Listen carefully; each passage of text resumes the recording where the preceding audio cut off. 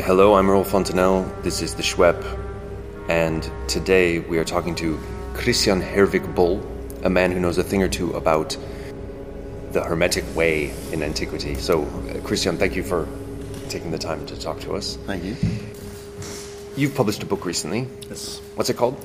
The Tradition of Hermes Trismegistus, and the subtitle is The Egyptian Priestly Figure as a Teacher of Hellenized Wisdom. And in this book, it seems to me, you reopen the question which for a lot of scholars was sort of, they just said, to, which is, was there something like a religious movement behind the Hermetica?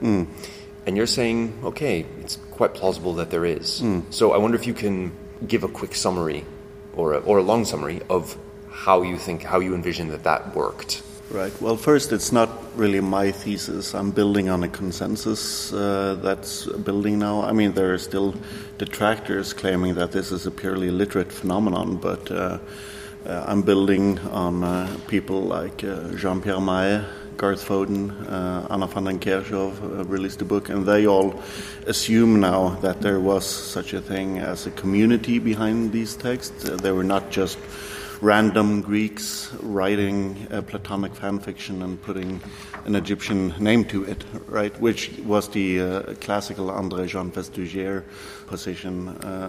So I'm building on those, but then changing the picture a little bit. So in the texts themselves, you find reference to what is called the Way of Immortality.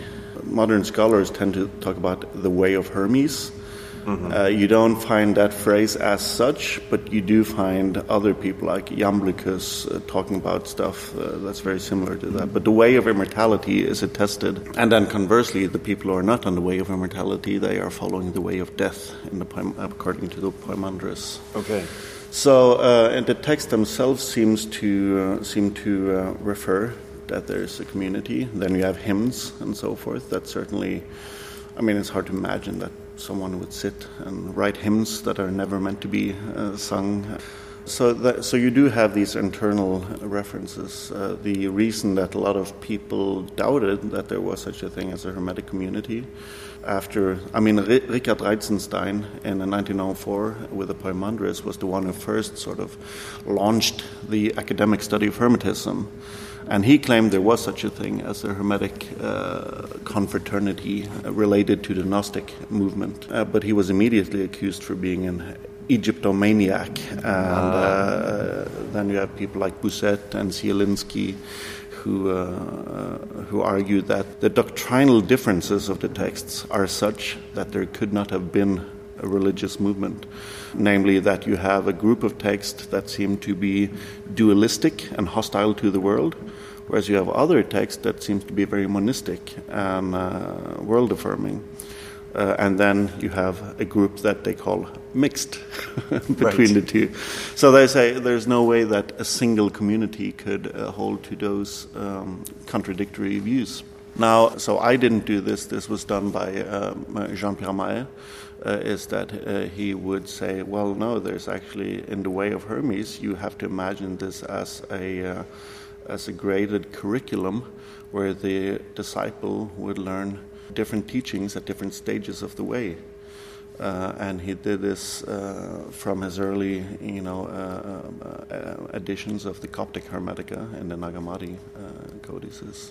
But in his reconstruction, he claims that in the early stages of the way, the disciple would have been eased onto the way and saying, the body is good, the world is nice, just relax and have a good time, everything's good. And then gradually he would be taught that no, in fact, the body is a great obstacle to you. When you rise on your road of ascent, you need to get rid of the body and detest the body. So for him, the way went from monism to dualism. And that is why, in my book, I turned that topsy-turvy.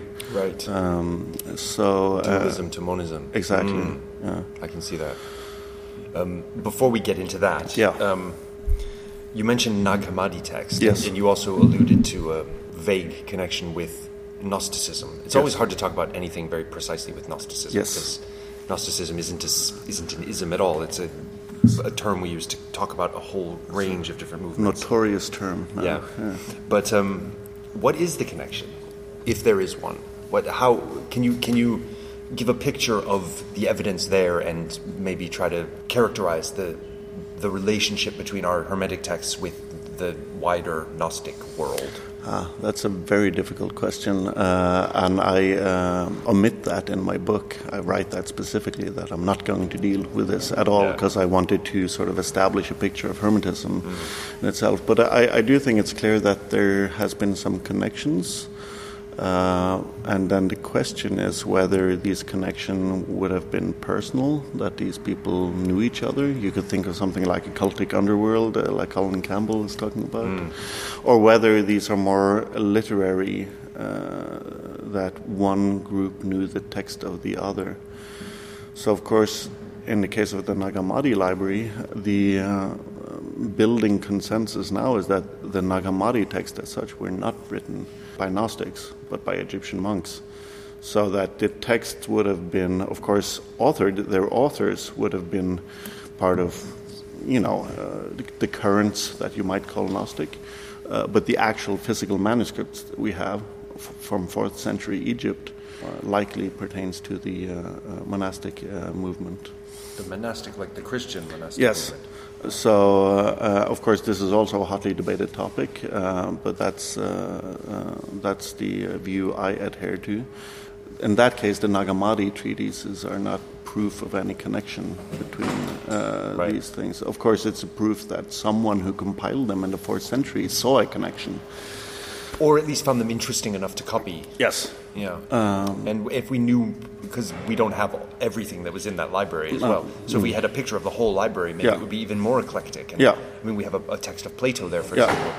Maybe there was some Homer. Maybe there was some Bible. Well, I think we can assume that they would have had a Bible. I mean, so many of the texts deal with the Bible in some sense.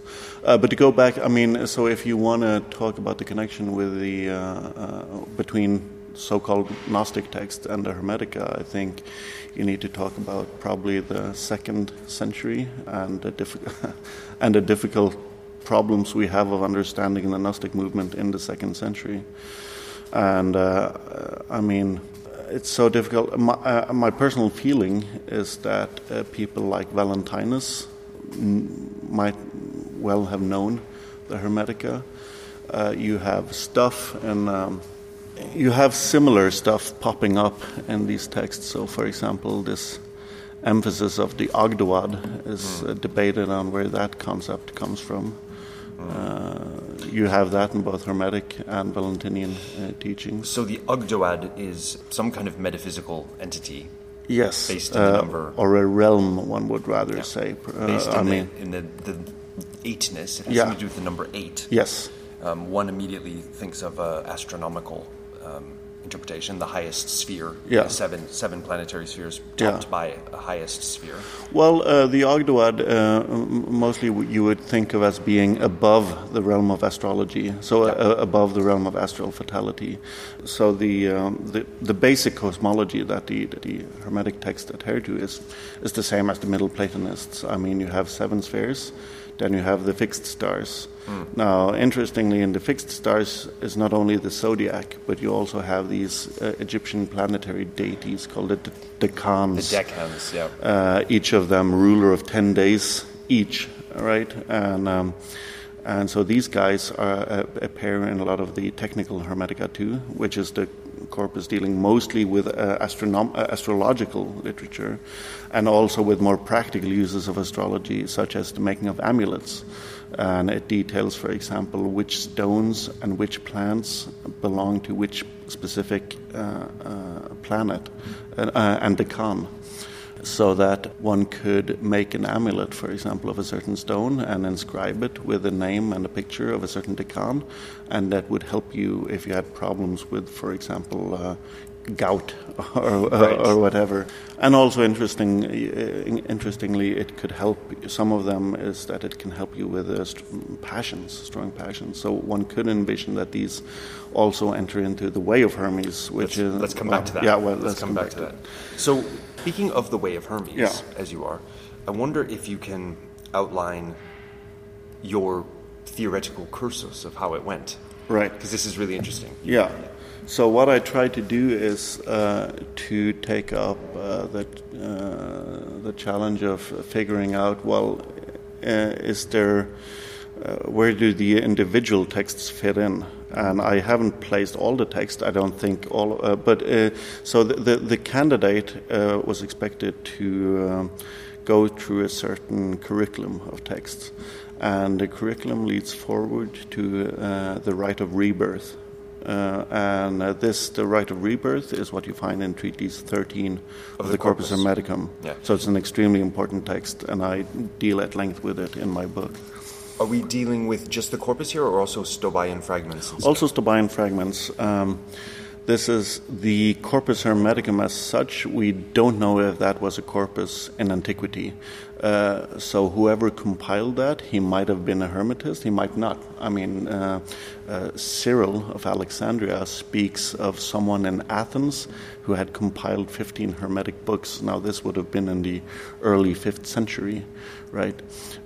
So there is no reason to believe that this was kind of a Bible for the Hermetists in the ancient age. But we do find collections, and we do have papyrological records, for example, of numbered texts from Hermes to Thoth, for example. So text number 9 of Hermes to Thoth. And a lot of these texts are named in that fashion. They're named after their interlocutor. So I do include Stobaeus too, and significantly also the discourse on the 8th and the 9th, the Ogdoad and the Ennead, which is in the Nag Hammadi corpus. Yeah. And again, Corpus Hermeticum 13 is really key here, because this treatise sort of has a dialogue between Thoth and his father, Hermes Trismegistus. Now, Thoth is the paradigmatic disciple, so to speak. He's this son, both spiritually and it seems physically, of Hermes Trismegistus. And you find him in different treatises. You find him in at different stages of the way. Right. Now, at the time that we find him in the treatise on rebirth, he claims to have become a stranger to the world. He's alienated himself from the world. And he says, "You promised me, Father, that when I had done that, when I had become a stranger to the world, you would show me the rebirth. And I am now ready." Right? So at that point, he has accomplished and gone through the introductory stages and is ready to be born again. So from that statement, we know that the initial stages had to detail with, making yourself alien to the world. So that was an initial key for me to go through these texts. To reverse Mahe's construction and say the earlier text is the separation from the world, ascesis, separation from the body, which we see in so many religious movements of the time. Yeah. And then there's a later stage where we'll get to the later stage. Yes, the later stage is where it all happens. And I think it makes sense also that you would, when you have a disciple starting on something, you would often make demands of them for them to show their commitment, right? You have the famous Pythagorean 5 years of silence. Now, whether that's mythical or not, we don't know. But it is common in these groups that you have, if you're going to be a new aspirant, you have to go through some kind of hazing to show your commitment. So in my reconstruction then, the Poimandres is also an extremely important, that's the first text of the Corpus Hermeticum. Now for me, that's a kind of a charter myth, and it details how Hermes Trismegistus himself came to be deified. So then you have Hermes as the disciple to the cosmic nous, or the hypercosmic nous. Exactly. And he's saying, nous, tell me, show me the things on high. Yeah, Poimandres presents himself as the mind of the sovereign power, and he's life and he's light. And so he appears to Hermes as Hermes is already sort of outside of his body. His mind is his own soul is soaring up high, and then Poimandres comes down to him, and he shows him all of these visions on the creation of the world and the creation of the first human being, who went from being a sort of immaterial divine force, but then he descended And as he descended, he received all of the exousiae, so the authorities or the energies of the planetary powers. So he receives those as he descends, and then he comes down, and then nature falls in love with him. So nature embraces him. And in that way, nature provides the physical body for this descended primal human. And so then again, the treaty says that the disciple should then realize that the body is alien to one's point of origin, which is above. And traditionally, this has been read as very dualistic. But I argue in my book that the descent as such is willed by God. I mean, this is not a primordial fall from grace. Right, so it's not a Sophia, like a Gnostic Sophia myth. No. It's a well, natural order of things, maybe more in a mainstream Platonist. I think there is a strong parallel to the Sophia, because also in several of the texts we have, you also find Sophia descending with the sort of, it's providential, this fall of Sophia. So even though she falls, there's a purpose of her falling. For example, in the Gospel of the Egyptians, you find this. So there is a parallel. But so then, when I say man, I should say the human descends, because of course he's both male and female. And then there are 7 other primal humans. And then this goes on for a period of time before God intervenes and he splits them into man and female. And it's only at this point that a problem arises with the body somehow, because the human is no longer complete. He's split up from his counterparts. And it's only at that point that the embodiment is presented as a problem. God says, realize that the body is the source of death, because the body is from the darkness and the nature. So again, I think in the early stages, I think the disciple would have read the Poimandres and see this and be taught to see the body as as a problem that needs to be overcome. And you find that again in the Poimandres. At the end of his vision, he's presented of how the soul then reascends to its point of origin. And that's when the body dissolves, the soul ascends, and it lays away at every planetary stage the power, or now the vice, that it received in its descent. Right. And then it goes back up into the Ogdoad, the 8th sphere. And then it's even implied that he might go even higher up to the Ennead, which is, really high. Beyond the noose. Yeah.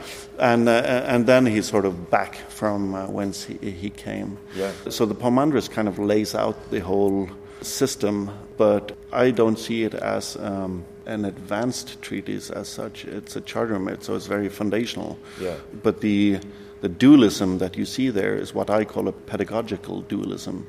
It teaches the disciple that they should recognize, it's all about self-knowledge, right? So you should recognize your inner human, namely that it is immortal and immaterial and divine.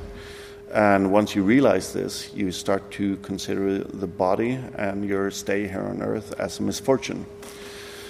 So then you go on and you have other treatises that also deal with sort of a conversion. So you have one text that specifically talks about that people need to look away from their bodies and despise this portable tomb, as it calls it. Yeah.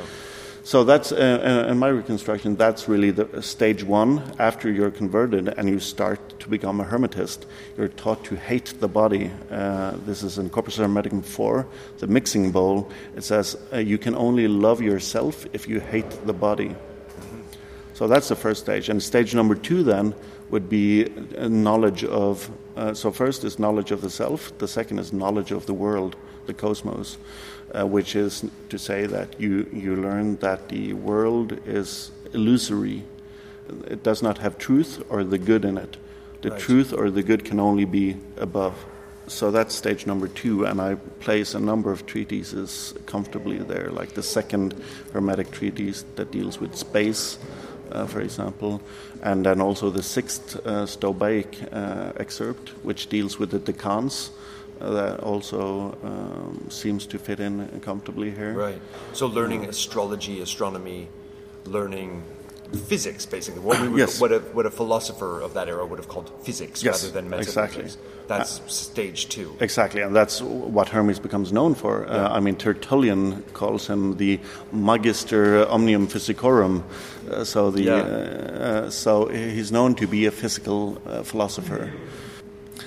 That's interesting.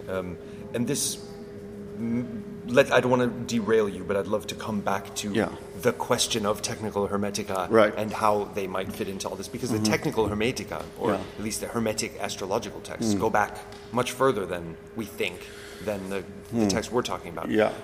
Yes, I mean, this is also hotly debated. The dating of these texts is very difficult because, of course, the manuscript we have is far later. Yeah.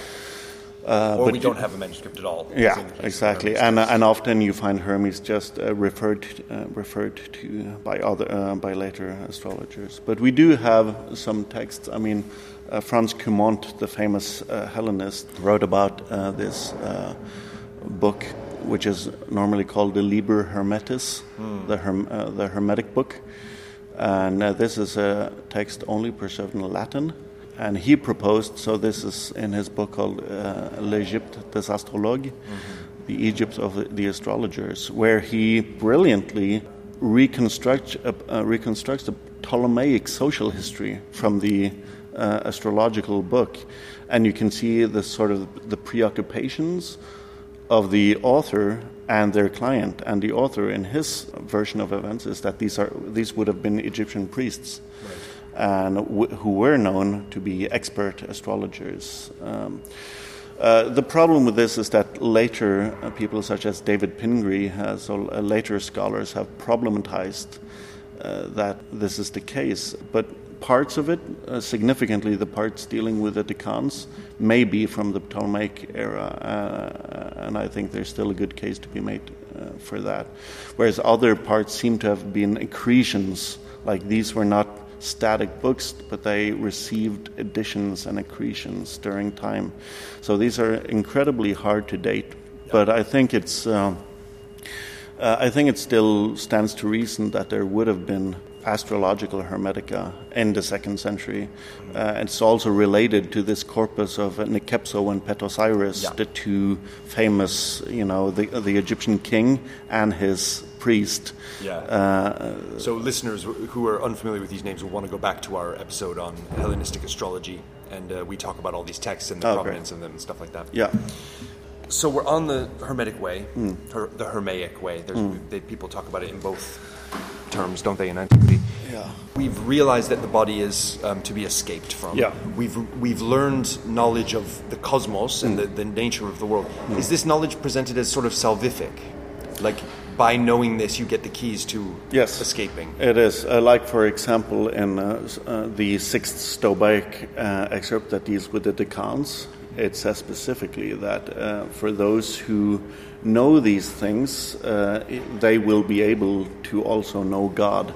So there's this sense that the one who knows the world can also know the Creator. So the created and the Creator, which is also a topos you will find in certain Christian texts, of course. But it says, and this is also my point, that several of these texts detailing a teaching situation between Hermes and Thoth, sometimes other disciples like Asclepius, they talk about this vision of God that might be attained to, but they don't detail it happening at that moment. So it's presented as a future possibility. So again, this is an indication that these texts present themselves as being introductory towards future possibility of seeing God. And so, for example, is this Stobaic Hermeticum number 6. It says that those who come to know these things perfectly, they will be able to see God. And then Corpus Hermeticum 10, which is also, it's called the key.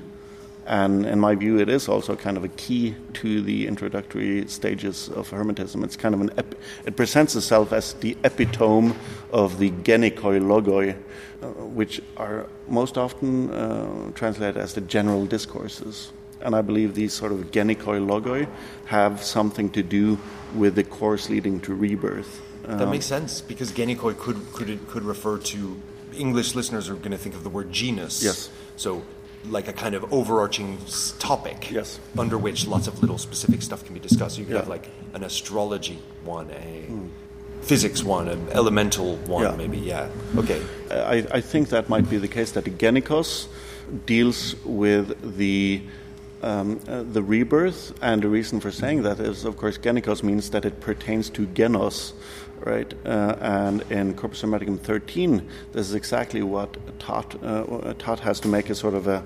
self-presentation to say that he's now ready for the rebirth.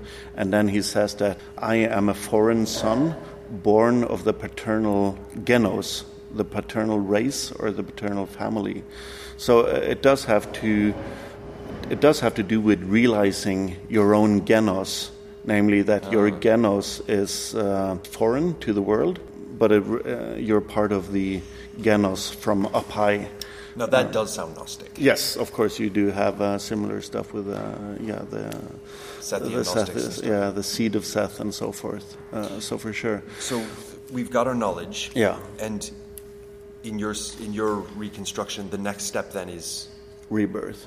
Yeah. What's that all about? Yeah, so rebirth is basically when the disciple who know for a certain time, it's unspecified how long time, but I mean, there's a lot of teaching going on, so we must imagine, maybe years, that he's pursuing some kind of ascetic practices, some kind of withdrawal from the world. This seems at least to be reflected in the text, where they talk about the passions as being sort of demonized, and they talk about making yourself a stranger to the world. And then he presents himself to his spiritual father as a candidate for rebirth, and he has to state certain passwords, like the one I just mentioned.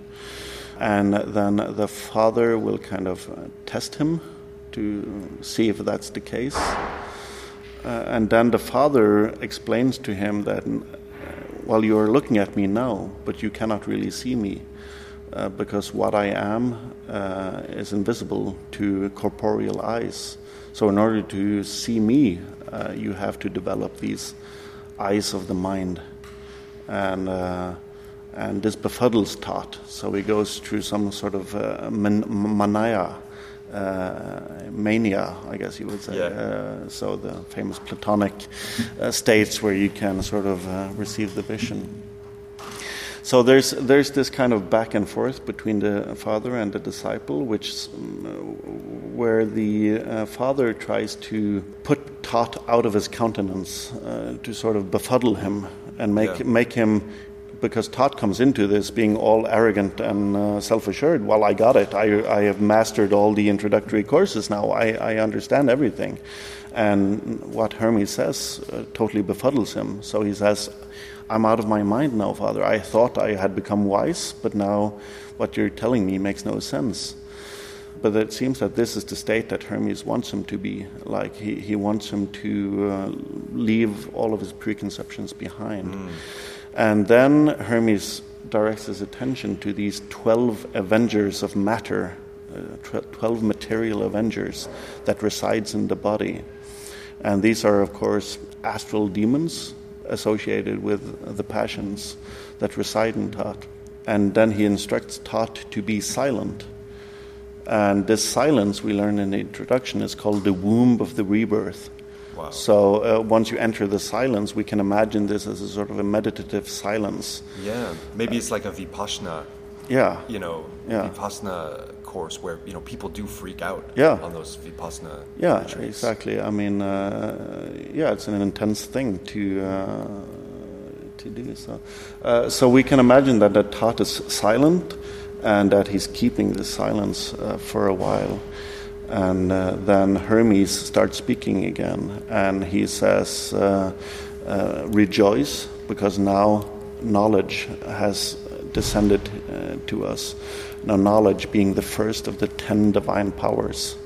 Gnosis. Yeah, exactly.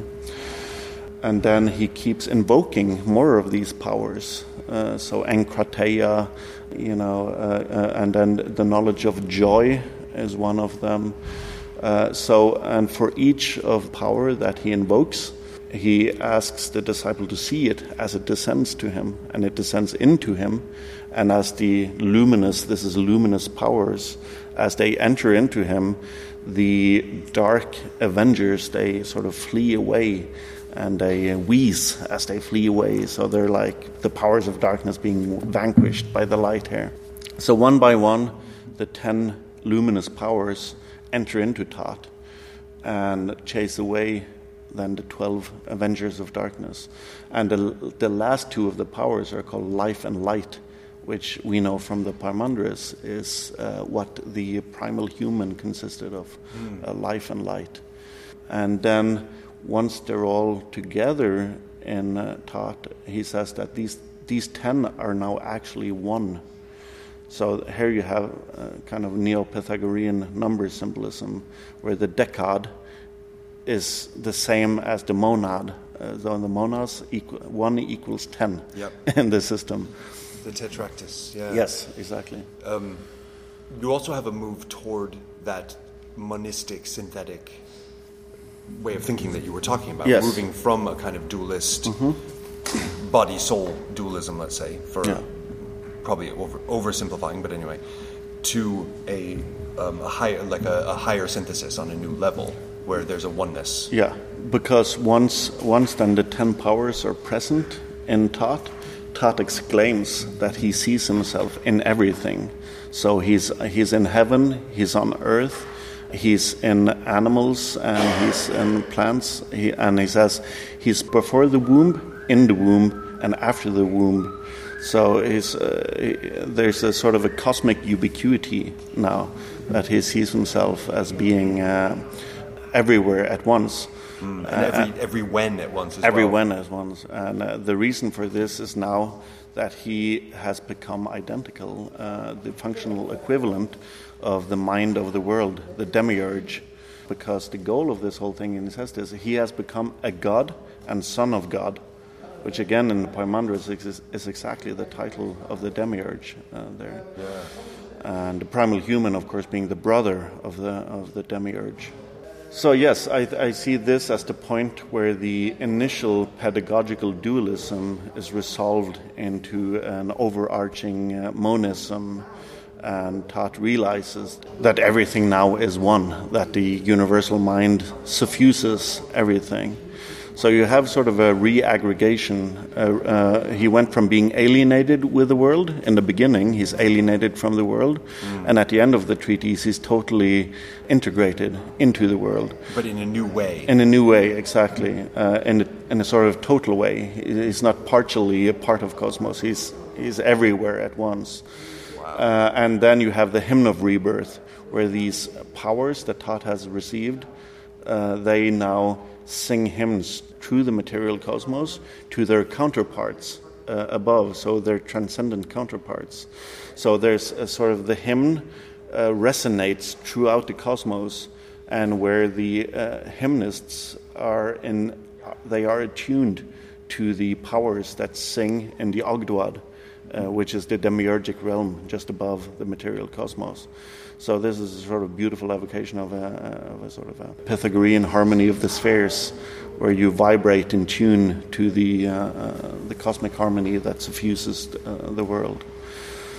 So yes, again, I think that's the point of integration where you find the monism being introduced. And then once that's happened, you're immortal. Yes, now you're immortal. And presumably you then can become a teacher in this way? We don't know. No, I don't think so, because it's not complete. So at the end, you're right, he is now immortal, Thoth, and he asks Hermes, when is this new body? He calls these 10 powers a new body. When does it dissolve? And Hermes says, no, you should never say that. It will never dissolve. It's immortal. So what's happened, you can relate this also to Corpus Hermeticum number 10, the key, where it talks about that you become essence, like the soul has been transformed to be. So the soul has now transformed to become a divine mind instead of a human mind. But the Course is not complete yet, because Thoth in the Treatise of the Rebirth says that he wants to hear the hymn that Hermes has earlier said that he would hear when he arrived at the Ogdoad, the 8th. And Hermes says, well, that is a noble aspiration you have, my son. And you should, in fact, hasten to release yourself from this tent, meaning the tent of the body. And then he does not proceed to give him the hymn of the Ogdoad, but he proceeds to give him this hymn of the rebirth. So I argue, and this is, some people have believed that there is some kind of an ascent in the rebirth. I don't see it as an ascent. I see it as a descent of the divine powers into Thoth. Right. At the moment, Thoth seems to be away from his body, but so the soul of Thoth is presented as sort of hovering in the atmosphere over his body.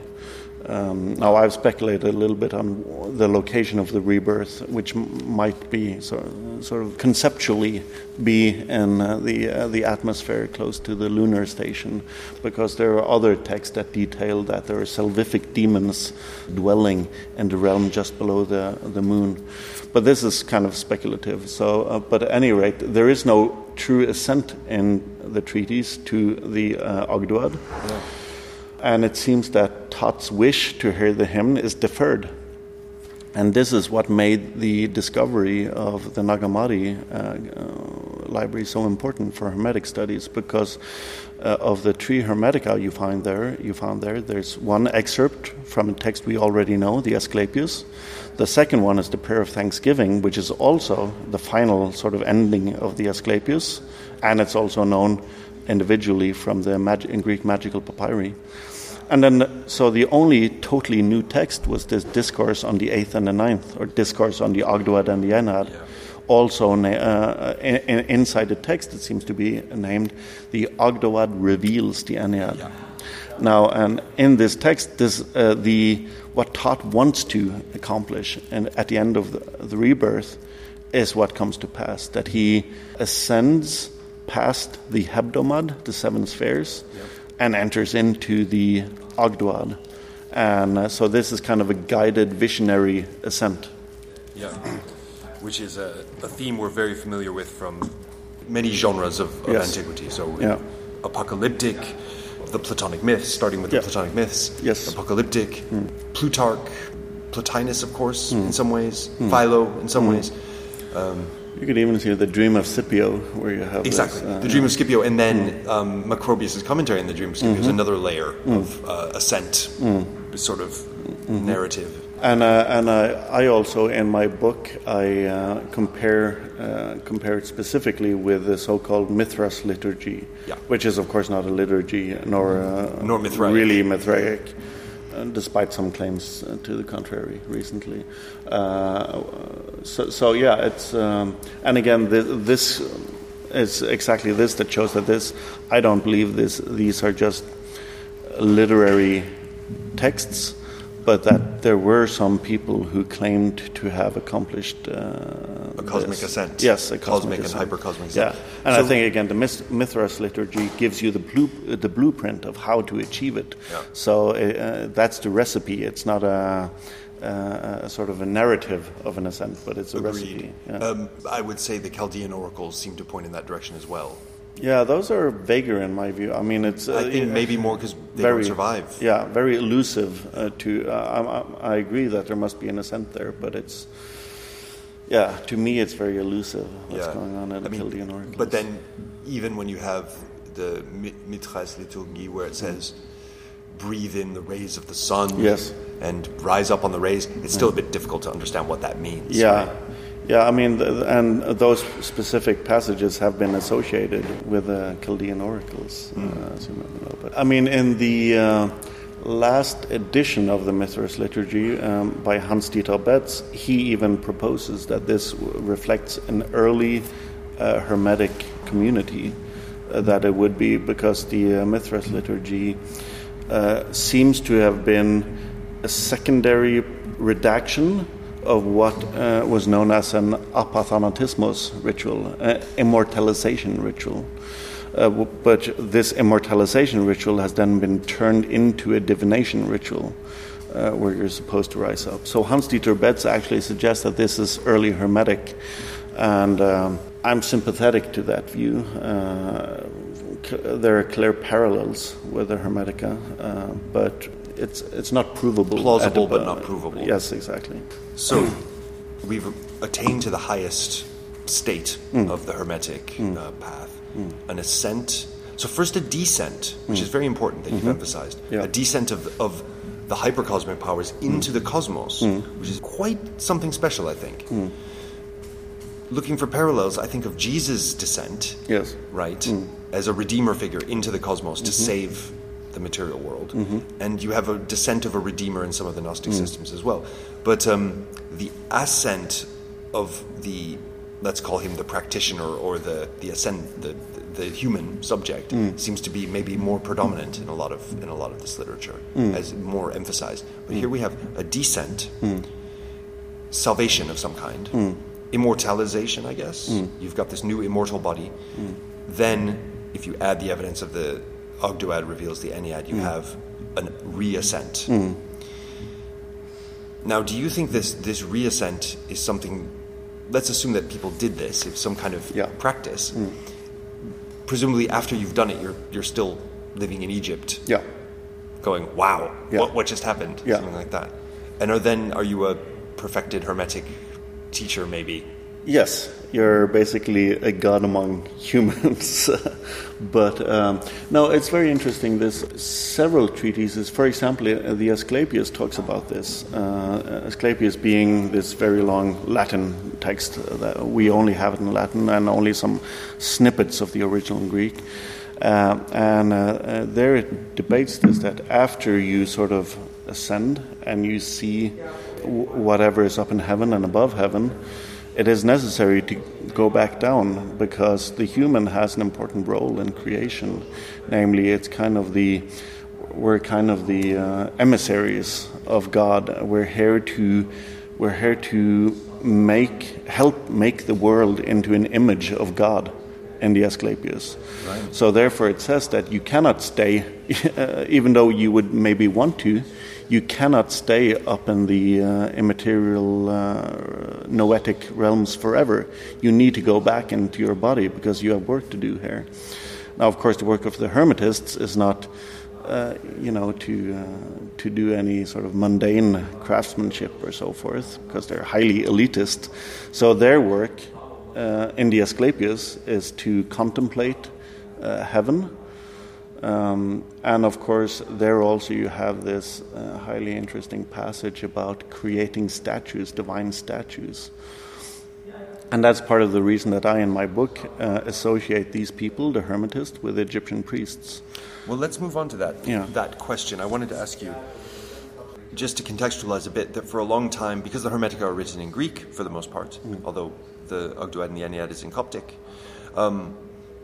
but translated from Greek. Yeah. There was long a kind of, I guess, a semi-consensus anyway, that this was basically a Greek movement, thought world. Yeah. It reminds us of a lot of things we find in Middle Platonism. It reminds us a lot of other kind of Hellenic movements from the time. And we also know that the Greeks tended to treat foreign peoples around them in a very kind of, let's say they weren't very good anthropologists. They didn't have a kind of nuanced ear for foreign religious beliefs and stuff like that. They tended to Hellenify them if they dealt with them at all. So there's this Greco-Egyptian community, Greeks living in Egypt, but they're very separate from the Egyptians. Right? Yeah. This is maybe... Well, less so you have to remember that by the time... so the Hermetic texts, most of them are tentatively dated, maybe to the 2nd century. I think some of CE. I think some of them might be earlier. I make the case that some of the teachings, if not some of the treaties, that some of the teachings would have been around in the 1st century BCE. Right. So before, at least by the 2nd century CE, that would maybe have been the sort of Hermetic heyday. which is also kind of the Gnostic heyday. That's when a lot of the big teachers. So there's an explosion in what, of course, Dylan calls the Platonic underworld there. So having presented the counter-argument or the counter kind of assumption that it's just Greek, Mahe and I think you and others have argued that that's a bit absurd. There is some Egyptian in this. So what is Egyptian? That's a very good question. I mean, of course, the discourse they belong to is a kind of the Greek Platonic discourse. They're written in Greek. They use Greek philosophical vocabulary. So at first gaze, the only Egyptian thing about it is the interlocutors. Right. And of course that's all pseudonymous. So again, this is the reason that people said, well, these are just Greeks, and they tacked on the names of these Oriental sages to make them look exotic and exciting. So the reason for saying that they're Egyptian is really the circumstantial evidence that there's widespread. All of our sources discussing Hermes Trismegistus are in agreement that this is Egyptian. And sort of my aha moment came reading Iamblichus, the 3rd, early 4th century Neoplatonist, which I'm sure you have or will be talking about. We will be talking about it in due course. And he says in the De Mysteries, or the response to Abamon, as it's properly called, he says that, he takes on the role of an Egyptian priest, a prophet, which is the sort of the high priest. The prophet would be the person that goes into the inner chamber where the divine statue was and worships and venerates the statue every day, 3 times a day. And in this guise, he presents the Hermetic teachings, and he's responding to these critical questions of Porphyry, who has all of these critical questions to the Egyptian tradition of theurgy, which is likely partly a response to Iamblichus, but maybe also to the Hermetica. And it seems that because Iamblichus answers, how is it that the Hermetic treatises, if they're supposed to be Egyptian, they're written in the tongue of Greek philosophers, the idiom of Greek philosophers. And Iamblichus says, well, that's because they were written by Egyptian priests, but the Egyptian priests always write down their treatises and put them in the name of Hermes Trismegistus, who is their common patron god. He's their tutelary god, right? So therefore, it's a sign of reverence to him that they put their own treatises in his name. And of course, Iamblichus also says that these are in fact translations from the Egyptian. So they are translated from the Egyptian by Egyptian priests well versed in philosophy. Now, of course, the translation part, I don't believe. There's no sort of demotic text that is fully... There are texts that comes close to it. I mean, you have a disciple between a figure that might be Thoth and a son in the so-called Book of Thoth. And the demotic book. But I mean, the teaching there is totally different because it's full of priestly lore for someone becoming a priestly scribe. But you do have the dialogue structure there, and you have certain similarities. But I don't really believe that we will ever find a Hermetic tractate in demotic, simply because these are different audiences. I mean, in the Roman period, demotic was was the priestly sphere that were the only ones who used demotic anymore. Right.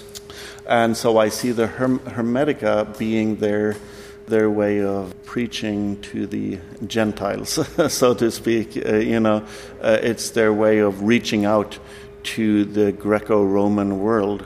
And but just to be clear, you think there is a priestly origin of some kind for this? Yes, I think that at least a core group of the text. I'm not saying necessarily all the Hermetic texts, but at least a core group of the texts would have been written by Egyptian priests. Now that's really interesting. It's a very bold claim. It is. Yeah, I like it. Now I should just point out here that you are someone who is actually an Egyptologist. Or to some degree, you don't work on the early... I'm not a classically trained Egyptologist. Yeah, but you read Coptic, you work on the Greco-Roman, Egypt in the Greco-Roman period, not just in Greek and Latin, but also in this is my deficiency, of course, is that I'm not a Demoist. Now, I dabble, I've dabbled in Demotic, but it's an extremely hard language, so I hope the Demoists will pardon me. Go easy on you. Go easy on me. So, let's say that these Egyptian priests, what kind of thought world are they living in? I mean, in some ways it seems like they say the Hermetic authors, or author even maybe, whatever they're doing in their sort of cultic day-to-day life, they're well read in a roughly Middle Platonist Hellenic form of philosophy, among other things. And not just one dude, but presumably a tradition of many generations of this stuff seeping into Egyptian society from the Greeks, which is what we would expect, right? Yes, exactly. These two populations aren't living in hermetically sealed capsules. Haha. What's going in the other direction? So what do we see in the Hermetica, if anything, that is coming from like Egyptian tradition, religious tradition, or is there really not anything? Well, that's again a good question. I mean, there's still so much we don't know about Egyptian religious tradition. I mean, the point of comparison might be the cult of Isis, which also, I mean, there we know that there were Egyptian priests working together with Greek and Roman converts that were interested. So I think, I mean, I do think that this ritual aspect of it, where the disciple is born again, is made immortal, and he's led up to heavenly ascent. It seems that the Egyptian priests were someone who had a reputation for being able to procure face-to-face meetings with the divine. Now, we have several sources there. I mean, famously, it's the incident in the Isis temple in Rome where Plotinus came to meet an Egyptian priest who invoked his guardian demon, who turned out to be a god. Right? But you have the Thessaly of Tralles account. Thessalos. Thessalos, sorry. Which we've spoken about in the earlier episode. Great. So he, of course, goes to Thebes and looking for a priest to give him a face-to-face encounter with Asclepius. Of course, the Greek magical papyri, at least the core of them, arguably belonged to Theban priests at some point. So this, I mean, you have this genre of Egyptian spells that go back a long time, calling the god's arrival. So this is sort of a permutation of an Egyptian genre of rituals. Other than that, I mean, again, you have the cast of characters, and you have this... Maybe we could mention the statues in the Asclepius a bit more. The statues are important. So what's all this animating statues in Egypt business about? Yeah, well, so in the Asclepius really emphasizes the importance of these statues. So the Asclepius admits that the statues themselves are man-made, which of course was a point of contention. People critical to statues said, well, how can you worship something man-made? But in the Asclepius we are told that they are made from certain stones and woods and plants that are sympathetically attuned to certain divine powers. So then you make this stone or wooden statue, and then you summon the soul of angels or demons to come and dwell in it. And once it dwells in the statue, then you need to keep it present, and you do that through constant prayers and sacrifices. Right, so you sort of feed it. Yes. And now this, of course, does not correspond to the Greek view of statues. No. This is not what the Greeks did, but this is exactly what the Egyptian did. So the Egyptians have this rite called the opening of the mouth. So this is a rite that was also used on mummies. It's a way to render inert, lifeless objects full of life. So in the case of the statues, it's a way to make the ba, the soul of the god, or the manifestation of the god, alight upon the statue, right? And then that's precisely what they do, is what the Asclepius says, that they have to constantly sing hymns and praises to the statue and give it sacrifices. So they do this. They have the morning ritual, the midday ritual, and the evening ritual, where they open the sanctuary of the god and then close it. So this theology of the statues in the Asclepius is Egyptian, and it shows that whoever wrote this has sort of some intimate knowledge of the Egyptian temple cult. And also the dialogue in that treatise is specifically said to take place within the inner confines of a temple. Hermes meets with his pupils Tat, Asclepius, and Ammon within the confines of a temple. So what happens then if you stop worshipping the statues? Well, that's the famous apocalypse of the Asclepius, where Hermes tells his disciples that you should be aware that there will be a time when foreigners will invade Egypt. In that time, they will prevent the Egyptians from rendering proper cult to their gods. And the result will be that the gods leave their statues, and thus they leave Egypt, and Egypt will be rendered desolate of gods. All the gods will leave Egypt. So what's so bad about this? Well, Egypt is the temple of the world and the image of heaven. So if the temple of the world is bereft of the divine presence, well, that means that the whole world is pretty much screwed. Yeah. So this is why immediately after the Egyptians are prevented from rendering cult, first societal norms break down. There's killings, and the Nile runs high with blood, and dead bodies are everywhere. But then you also have a sort of cosmic collapse where the air becomes foul and unbreathable. You can't see the stars anymore. You can't navigate. So the social and cosmic order breaks down until finally the demiurge looks at this and he goes like, well, this is no good. And he steps in.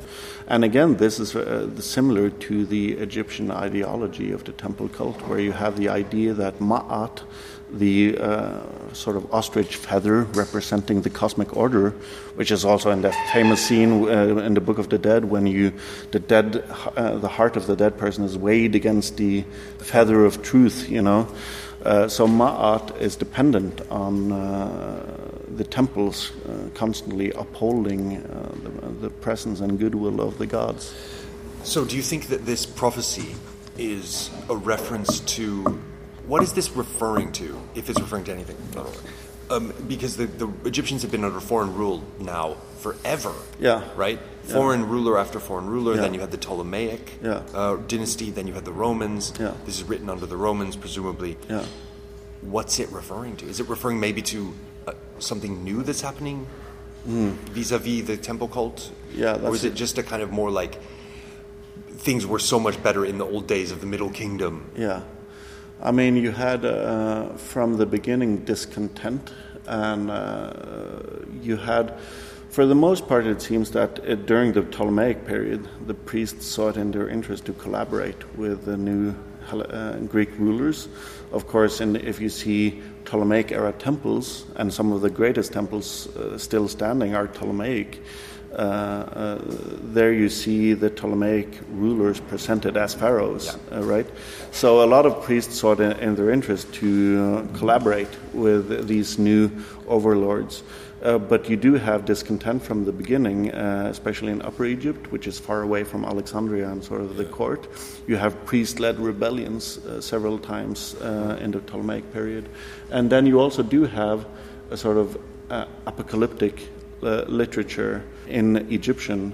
For example, the Potter's Oracle seems to portray Alexandria as sort of this decadent place of the invaders, whereas Memphis is there portrayed as the the original place of the gods. So you do have this literature, both in Demotic and some of them translated into Greek also, where the rule of the Ptolemies and then later the Romans are criticized.